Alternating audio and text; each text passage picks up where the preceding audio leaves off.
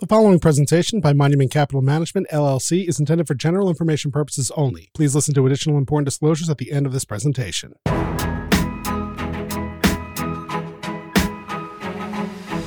Welcome to the Off the Wall podcast. A little bit Wall Street, a little bit off the wall. It's your go-to for unfiltered, straightforward wealth advice on topics that founders, business owners, and executives care about. And now, here are your hosts, Dave Armstrong and Jessica Gibbs from Monument Wealth Management. Hey everyone, we're back on Off the Wall. Hi, Dave. Hey, great to see you again. Not that I don't see you every day, but you know what I'm saying. I know. So we're back with one of our favorite series. This is our quarterly market recap series. We're going to be talking about Q2 market recap for 2023. We have, as always, our amazing portfolio management team here at Monument, Dave, obviously, and Aaron Hay and Nate Tonsager. Aaron and Nate, hey. Hey, guys. Hey, good to be here. Yeah. So real quick, I just wanted to do a quick shout out to everyone who's listening. A really quick thank you. Particularly if you've taken the time to give us feedback on our episodes. If you like something or don't like something, or if you have ideas for future episodes. Sometimes when you're doing a podcast or social media, you spend a lot of time putting stuff out into the world and you're never quite sure if it's resonating with people. So I just wanted to do a quick thank you to everyone who's been following along, and particularly anyone who's given us feedback. We really do value it a lot. So thank you. Yeah, can I pile on there a little bit? Yeah, go ahead. And anybody who, if I'm just assuming that any listener that's listening to this podcast listens to other podcasts too, so this will sound very familiar. But I know this sounds so hokey, but if you like this podcast, can you go into your player, whether it's Apple Podcasts, and just give it a 5-star, like write even a sentence or anything, or in Spotify you can rate it in there as well. It just helps for some. I don't know how all this magic algorithms and all of this stuff works, but that helps stuff. So it helps us. And so if you like it, it's kind of easy to just take your thumb and mash the 5 stars and do that. Huge help. Also, here's another good plug for you too. Even if you're not a client and you like what we're doing here at Monument, jump on over to our website and find the link for a Google review. That would be awesome if everybody listening just said like, hey, love the podcast on the Google review, because again, that's just more awareness for us. So maybe some social currency is getting traded here in exchange for our thoughts, for a little bit of like, juice on the back end. All right. And with that very nice plug, let's get into the meat of the episode. Dave, I want to start with you. Can you please give us a high-level overview of what happened in the markets in Q2 and also first half of 2023? Right. So the interesting thing about doing the second quarter review is it also coincides with the first half. So if you're driving and you want to take notes, pull over, because there's a lot of stuff coming down here. So, all right, let's just go over some of the major indices here. We have the S&P 500 for the second quarter was up 8.3%. And for the first half of the year, up 15.9%-ish, depending on how you round the decimal there. Of note there, if you look at the equal weighted S&P 500 by using the RSP ETF, 3.9% in the second quarter, 5.9% overall for the first half. So a pretty big disparity there that can be, and we're going to talk about this later, but a lot of that has to do with market cap weighting, right? Okay, so 8.3 second quarter, 15.9 first half. I'm going to use that same convention. 3.6 on the Dow for the second quarter, 5.5 for the first half of the year. NASDAQ, 12.8 for the second quarter, 13.7 for the first half. The MSCI emerging markets, about 8 basis points negative to the negative second quarter, up 3.5% in the first half. So that's the emerging markets economy, international. And then the the MSCI EAFE, which is the more of the bigger developed countries out there, for the second quarter, up 1.9%-ish, rounding a little bit there. And then for the first half, up 9.7%, which is more of a surprise to me than anything, because that was a pretty decent return, actually way better than the Dow. Nobody really is talking about it that much. Here's a couple interesting notes, and I know we're going to jump into some details later, but the number one contributor, okay, let's just do the top 5.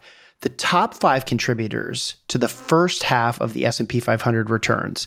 And now when I say the top 5 contributors, I am doing a weighted average based on taking the weighting of the stock inside the S&P 500 and multiplying it by the return of that actual security. So I'm not talking about returns here. I'm talking about each individual stock's contribution to that up 15.9% for the first half. Okay.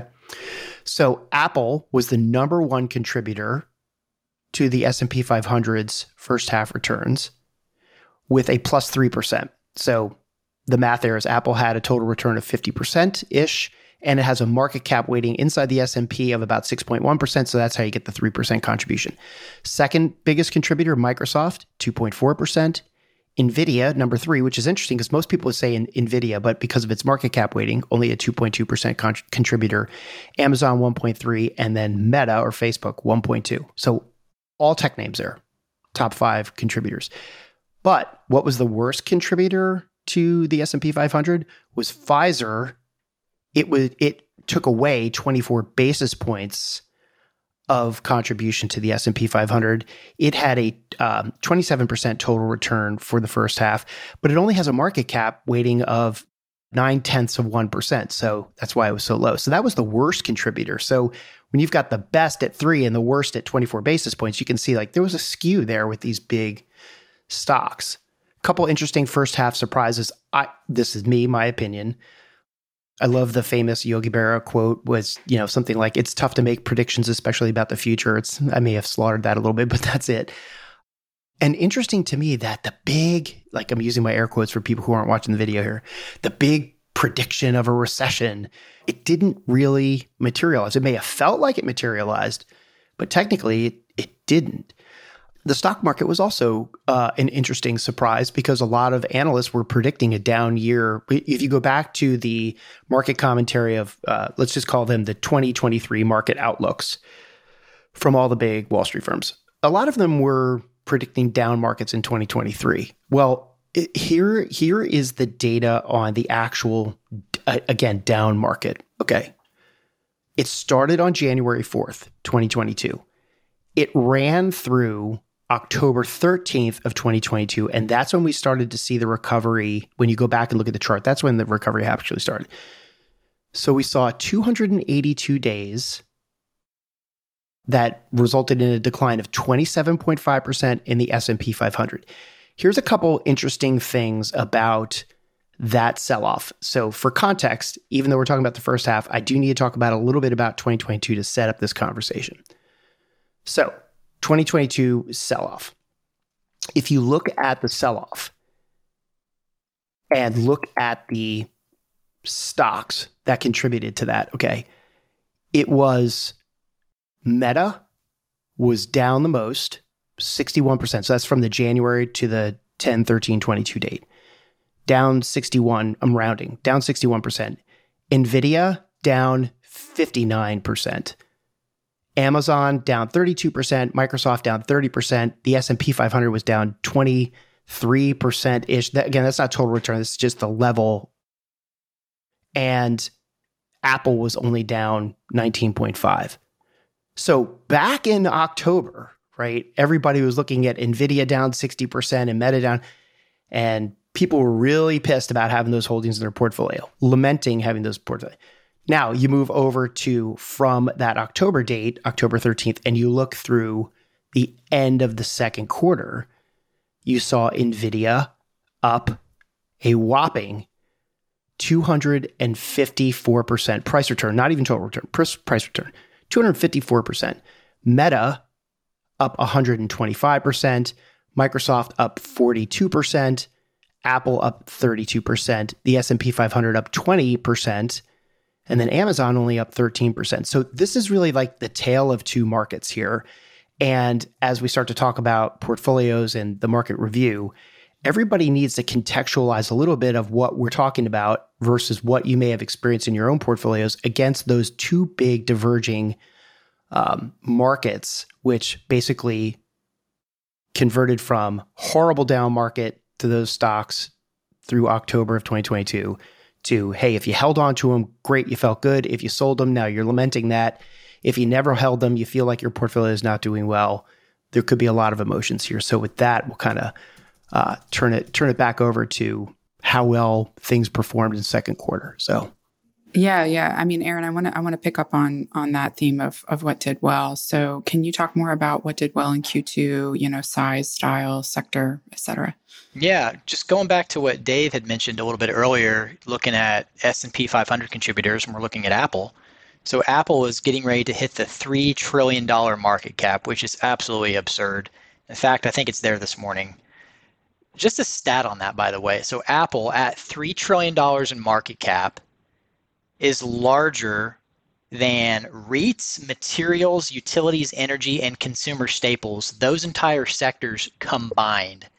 So just a little bit of additional color on how absurd some of the concentration that we're seeing in the S&P 500. So we now have, in addition to Apple, by the way, two names that comprise 7% of the S&P, which I believe, I don't have the stat in front of me, but going back over the last 20 plus years, I think it's unprecedented. I don't think we've had two names that combined have accounted for this much of the S&P. So Apple and Microsoft both at 7%. So a lot of concentration there in the S&P, as Dave has pointed out. So yeah, so we're going to look at Q2. What's been working, of course, has, as David alluded to, the theme of cap weight versus equal weight has continued to assert itself. And much like the first quarter, if you're looking at a timeline of returns through the quarter, cap weight and equal weight really started off the first quarter kind of in line with each other. In fact, I believe equal weight had actually begun to outperform cap weight. And then we had right around the first week or two of March, we started having those bank failures. And that's when cap weighting just absolutely blew equal weight out of the water, right? And same sort of theme applied to the second quarter, which we had a pretty close race to begin, going through about mid-May or so. And then, actually, no, it was for the most part of the quarter.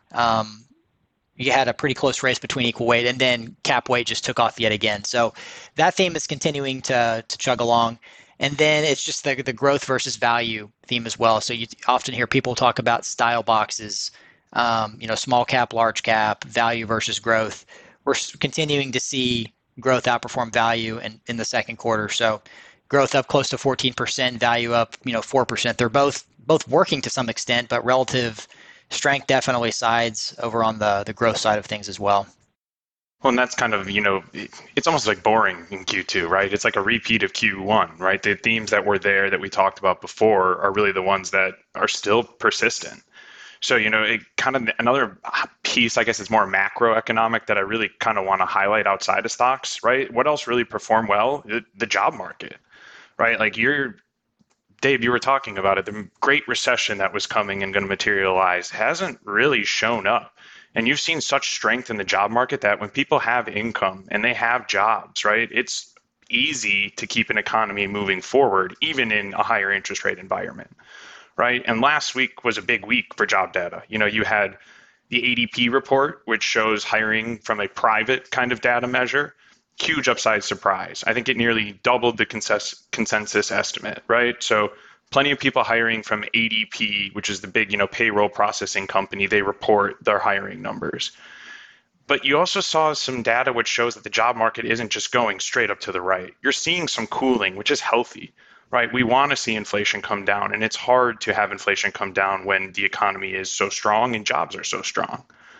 So what you saw really is in the government job numbers, it was actually below consensus. And the big number you see there in the non-farm payrolls is what they call the data series, is about 200,000. The rule of thumb is at 200,000, that's a neutral number. It doesn't add to unemployment or remove from unemployment, but it keeps it about steady state. And we're right about there, And I think that's a very kind of important thing that you're seeing is jobs, people are still getting hired. If you are those unemployment numbers, or you are, transitioning jobs, a lot of the data in the JOLTS reports, or job openings, labor turnover, there's about 1.61 jobs for every unemployed person right now. So if you want a job, it's out there for you. Now, skills mismatch, we can get into that whole conversation eventually someday. But for now, people have opportunities to work, and they are getting kind of pay raises. Wage growth is still fairly elevated. And I think that's the key number to watch in the jobs report going forward, right? People are still getting wage growth. people have jobs and they're feeling comfortable leaving their jobs because they see their prospects, in other markets really kind of in a positive light, which is kind of crazy to think about when, as we kind of said at the start of this, the Great Recession was coming this year. Hell or high water was bunker down, and whatever phrase you want to use. Really, you haven't seen that. Yeah, it's also been interesting because what you said was it's really hard to bring inflation down when you have a strong economy. I mean, theoretically, it is, but we just talked about having a reasonably strong economy, and inflation has come down off that 9% number. I'll just throw out in days of past, I used to harp on and pound the table all the time on housing and cars, housing and cars, housing and cars. That's what drives the economy. It's the biggest. There's so much that comes off of housing and cars. And I don't know, we the four of us haven't talked much about the auto industry, but I'll tell you that if you look at auto inventories, days of inventory at dealerships, you start looking at Ford and Chevy, and even the venerable Toyota, right, which has this weird cult following on. I don't know, Aaron, you'd have to explain that to everybody, but they're not selling. Those incentives, they are packing, these dealers are packing incentives on because they're paying such a high interest rate to keep those cars on the lot. They're not selling. There's like 100 days of inventory of cars out there. And so if car prices are going to start coming down and housing prices are coming down because interest rates are keeping people from buying houses and or there's no inventory, so nobody's buying houses, I mean, we could see the inflation rate come down even with the strong job market and a strong economy. I heard a term the other day that somebody was talking about hard landing versus soft landing. How about no landing? Right? How about there's no, it just keeps going. I mean, sorry. We're going to get to my inflation prediction at the end. So other than the lack of recession, were there any other big surprises from the quarter or the first half of the year? Biggest surprise it's really the first half of the year more so than the quarter, is you've had escalating war in Eastern Europe, you've had bank failures, you've had a litany of really bad headlines, especially if you're on social media as much as myself, Nate, and Dave are. And yet here we are up 15% in the S&P year to date. So it's the wall of worry that we've written about that a lot. It seems like a cliche phrase, but it's exactly what it is. And I believe, Nate, you brought up the topic of an inverted yield curve. So we are now well over a year of the yield curve going inverted. In fact, at certain parts of the curve, it's the steepest it's ever been in terms of the difference between the long end and the short end. And we've had a few people writing in. It hasn't been here very recently, but it's been within the past 6 months or so, which basically vehement disagreement with some comments I've made in the portfolio updates in the past saying, don't put it past the market. As we all know, the market's a discounting mechanism. Perhaps 2022 was really discounting the fact that we either were in or already had a recession in 2022 or 2023, and you're starting to see the burgeoning of a bull market potentially, right? I don't think that comment was so far off base, especially given what we've seen here year to date and seeing the behavior of this market. We've talked about the S&P cap weight versus equal weight outperforming. Let's not discount the fact, though, that there are actually beneath the surface, despite the fact that cap weight's outperforming equal weight, the market's going out on 52-week highs. We're only 9% below all-time highs. This is stuff that people who want to believe that we're going to have bad economic data, bad recession, that's going to somehow, throw the market into a horrible correction. This isn't the type of environment that you'd be seeing. This isn't the type of behavior from a market that you'd be seeing. So I would say that's the biggest surprise, big air quotes there, not necessarily from the last quarter, but just from this year to date.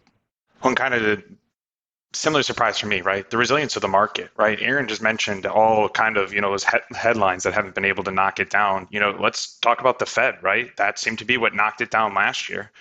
And when we recorded the Q1 podcast, markets were pricing in a 67% chance that the Fed was going to cut this November in a couple of months. Well, if you look at it today, they've priced in one more hike at the upcoming meeting at the end of July, and maybe even one more. And the easing action has now moved all the way to 2024. Now, if you think about that, right, we took cuts off the table and we added a hike. Well, stocks can't go up if rates are going higher and the Fed's hiking rates. Well, that's just not true. I mean, if you can see, kind of like Dave, what you were saying with the no landing, the Fed has been able to hike, the market has adjusted, and we're okay. Like it seems to be we're on kind of a path of what does higher interest rates look like? We were never going to stay at 0% forever. And it seems like the bigger concerns that the market had and the uncertainty that was added was around the speed of the hikes, which makes a lot of sense, right? If you're running a business, if you have credit card debt as a consumer, any kind of lending, if your interest rate doubles, triples, goes from 0 to 5% overnight, that's a big shock. Well, now we're seeing in 2023, we're not going from 5% to 10%. That uncertainty is slowly dwindling away as we seem to be closer to the end of Fed hiking than the beginning, right?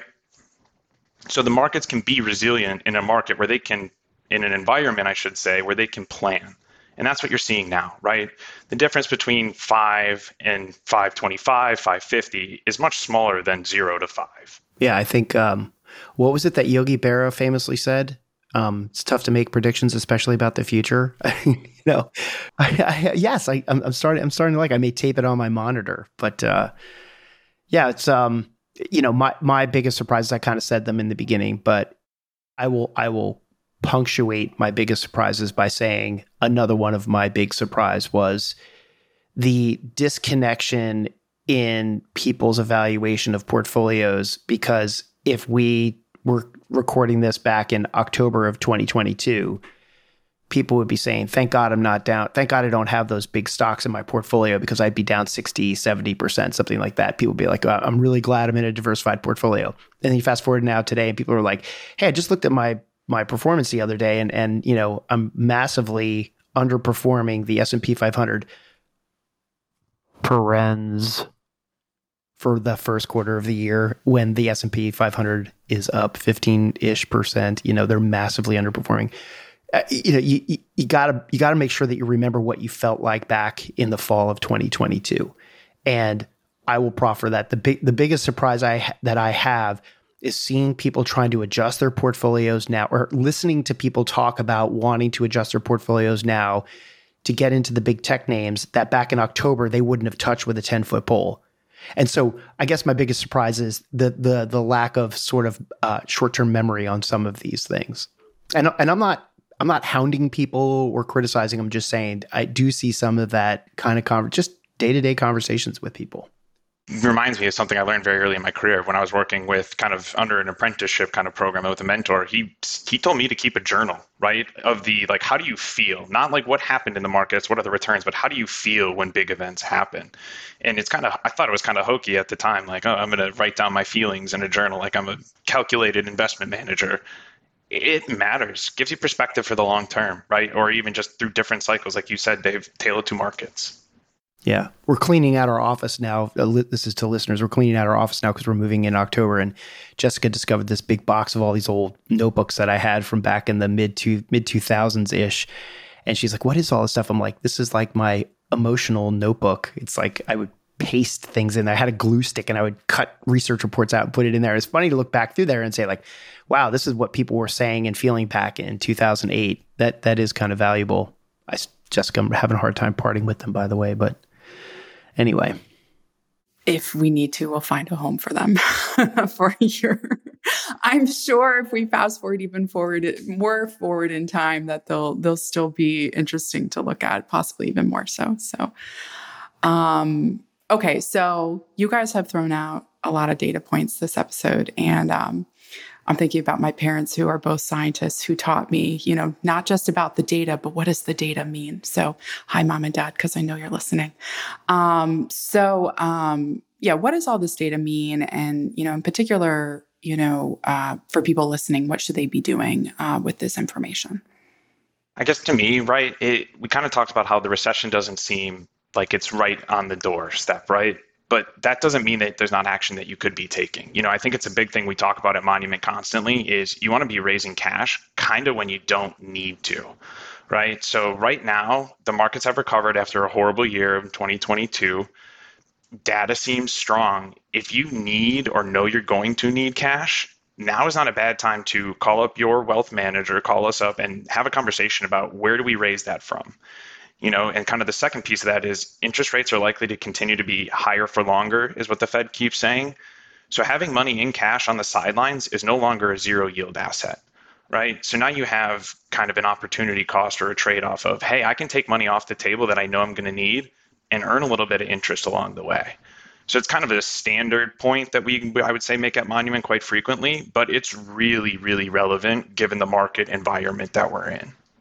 Yeah, that's really good advice. And before I talk about kind of my little take on what to do with this data, what does it mean? I want to go back. Nate, you talked about assessing your feelings about the markets in a journal. I was actually having a conversation about this with a good friend who is an advisor, and we just talk about broad market topics. And we actually have a text message thread going back several years.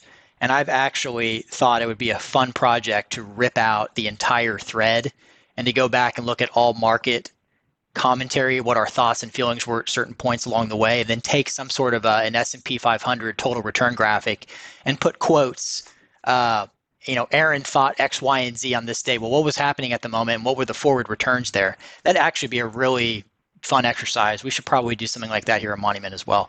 But going back to Jessica. Yeah. P.S. You were texting a friend and not a client, just to be clear, right? I mean, correct. Friend, not a client. Right. Friend, just be right. Yes. So here's my take on this. So if history is any guide, don't be shocked to see a pretty strong second half of the year. Ned Davis Research put out a really good first half piece, a really good graphic here. I wish they would have totaled. I was actually totaling some of these lines here. So going back to 1929, there have been 28 instances where the S&P 500 has been up 10% or more in the first half of the year. Looking back at that data, there have only been 4 times that the second half has been down over 5%. And in fact, when you look at all the data combined, the median forward return for the second half of the year is basically 10%. So that historical data lined up with some really strong numbers that Nate's laid out, and also lined up with a lot of market internals and technicals about stocks going out at 52-week highs, about being really close to all-time highs again in the S&P. That to me just says that this market's going to continue to surprise people in the way that in ways they absolutely don't expect. And that's what the market does, is it tries to turn, consensus on its head and shock, surprise, and befuddle the most amount of people in the harshest way possible.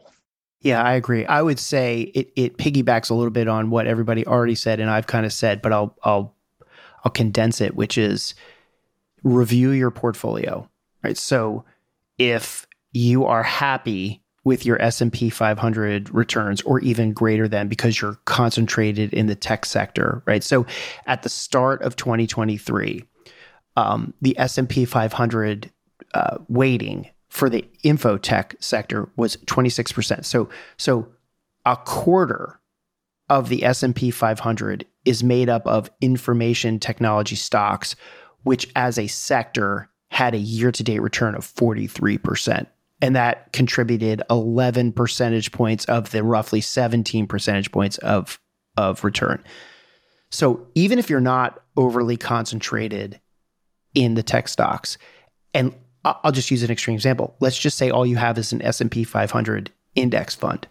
I go back to what Nate was saying, which was, hey, if you were really bummed out in the fall of 2022 with your portfolio, but you were living out of your cash, chances are you didn't really make any adjustments in your portfolio, and you did participate in that post-October 13th inversion in market returns, right?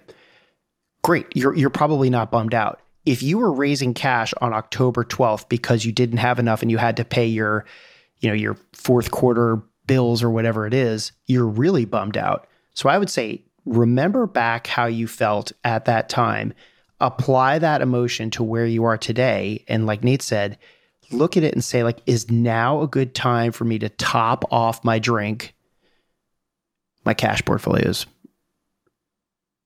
Even if you think that the portfolio, that the market's going to keep going up over the, like to Aaron's point, you're scared or whatever. I mean, now you will never go broke taking profits. So if you're low on cash, okay, if you're low on gas, pull over at the next gas station and fill up. If you still have a full tank, keep driving. That's kind of what I think people should do. So evaluate your holdings. I love that saying, Dave. No one goes broke taking profits. Like, slap that up next to Yogi Berra quote. Like, those are the two you should have in front of you. It's so true. Right. I don't know who said it, but let's just attribute it to me. I said it. Meanwhile, I get a call from Warren Buffett's lawyers or something saying that, I plagiarized the saying. I don't know who said it, but yes, right, exactly. Copyright, yes. All right, Jessica, keep us on track. All right. Well, longtime listeners, I know. I want to wrap it up. So long-term listeners will know that on these quarterly market recap episodes, we're a big fan of predictions, which I think Dave is maybe more enthusiastic about. Nate and Aaron are a little begrudging, but we appreciate you playing along. So I feel like... Well, it's just for entertainment, right? It's kind of just like... I know. It's for fun. Everybody likes a prediction, right? So let's think about, the predictions that Dave and Nate, you guys meet at the end of the Q1 episode. There's still a lot of time left on those predictions. I know, Nate, your prediction was that the Fed won't cut their rates in 2023. And Dave, your prediction was that we'll be up 15% on the S&P by end of year. So we'll still see how we go towards those predictions. But Aaron, I think you said you could probably do a temperature check on your prediction from Q1. Yeah, I actually can't find my explicit prediction from Q1. I don't think it would have been that far out there, and if it was probably something football or recruiting related. So I don't know about that, but I'll go out on a limb. Actually, this isn't even really going out on a limb. This is kind of linear from what we just talked about for the second half of the year. I'll just say that the S&P 500 from here to the end of the year, I'm not going to talk about the path, how we get there, but I think we're going to end up another right on the nose, 10% from June 30th through December 31st of this year. We're going to be up 10% in the S&P 500. So tacking on another 10% on top of what we've got. For the second half of the year. Tacking on another 10% from where we started the quarter, correct?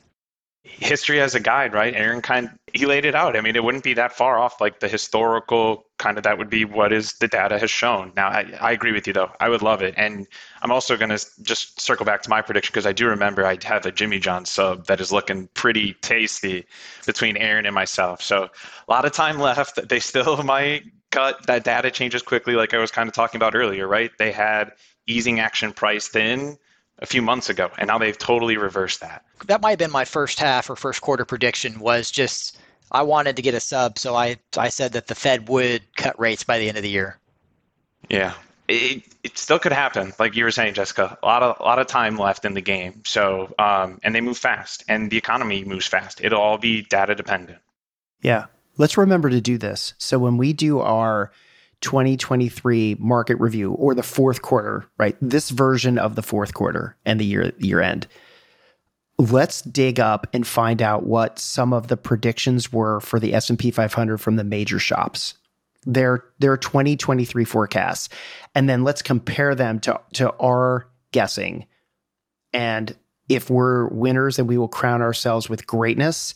And if we're losers, we will just say everybody's guessing and nobody has any idea what they're talking about. Does that sound good? Sounds good. Yeah. Here's my quick prediction. Again, this is just for entertainment. Okay. I have this feeling, it's a gut feeling, that this inflation coming down story is not over. And I sense we're going to be a lot closer to that Fed target rate of 2% than anybody else thinks we are currently. So we're at like 4 now. I'm saying we're way closer to 2 than we are to 4, if not at 2, by the end of the year. And my rationale for that gut feeling is housing and cars. That's just my gut feeling there. I also feel like we have definitely seen the last of any rate hikes, even though there's predictions that there's a couple more rate hikes coming up. My prediction is, based on that inflation number, we've seen the last of the rate hikes. That's it. That's my table slapping prediction. It's a good one. All right. Well, we'll see. We'll see how these predictions pan out. As always, we'll do a Q3 market recap episode. And as Dave said, in beginning of January 2024, we'll do a full look back at the 2023 market year. So thank you guys, as always, for your expertise. And thank you, everyone who's listening. We really appreciate it. The previous presentation by Monument Capital Management LLC was intended for general information purpose only. No portion of the presentation services as the receipt of or as a substitute for personalized investment advice from Monument or any other investment professional of your choosing. Different types of investments involve varying degrees of risk, and it should not be assumed that future performance of any specific investment or investment strategy or any non-investment related or planning services, discussion, or content will be profitable, be suitable for your portfolio or individual situation, or prove successful. Monument is neither a law firm nor accounting firm, and no portion of its services should be construed as legal or accounting advice. No portion of the content should be construed by a client or prospective client as a guarantee that he or she will experience a certain level of results if Monument is engaged or continues to be engaged to provide investment advisory services. Moreover, you should not assume that any discussion or information contained in this presentation serves as the receipt of or as a substitute for personalized advice from Monument. A copy of Monument's current written disclosure brochure discussing our advisory services and fees is available upon request or at www.monumentwealthmanagement.com.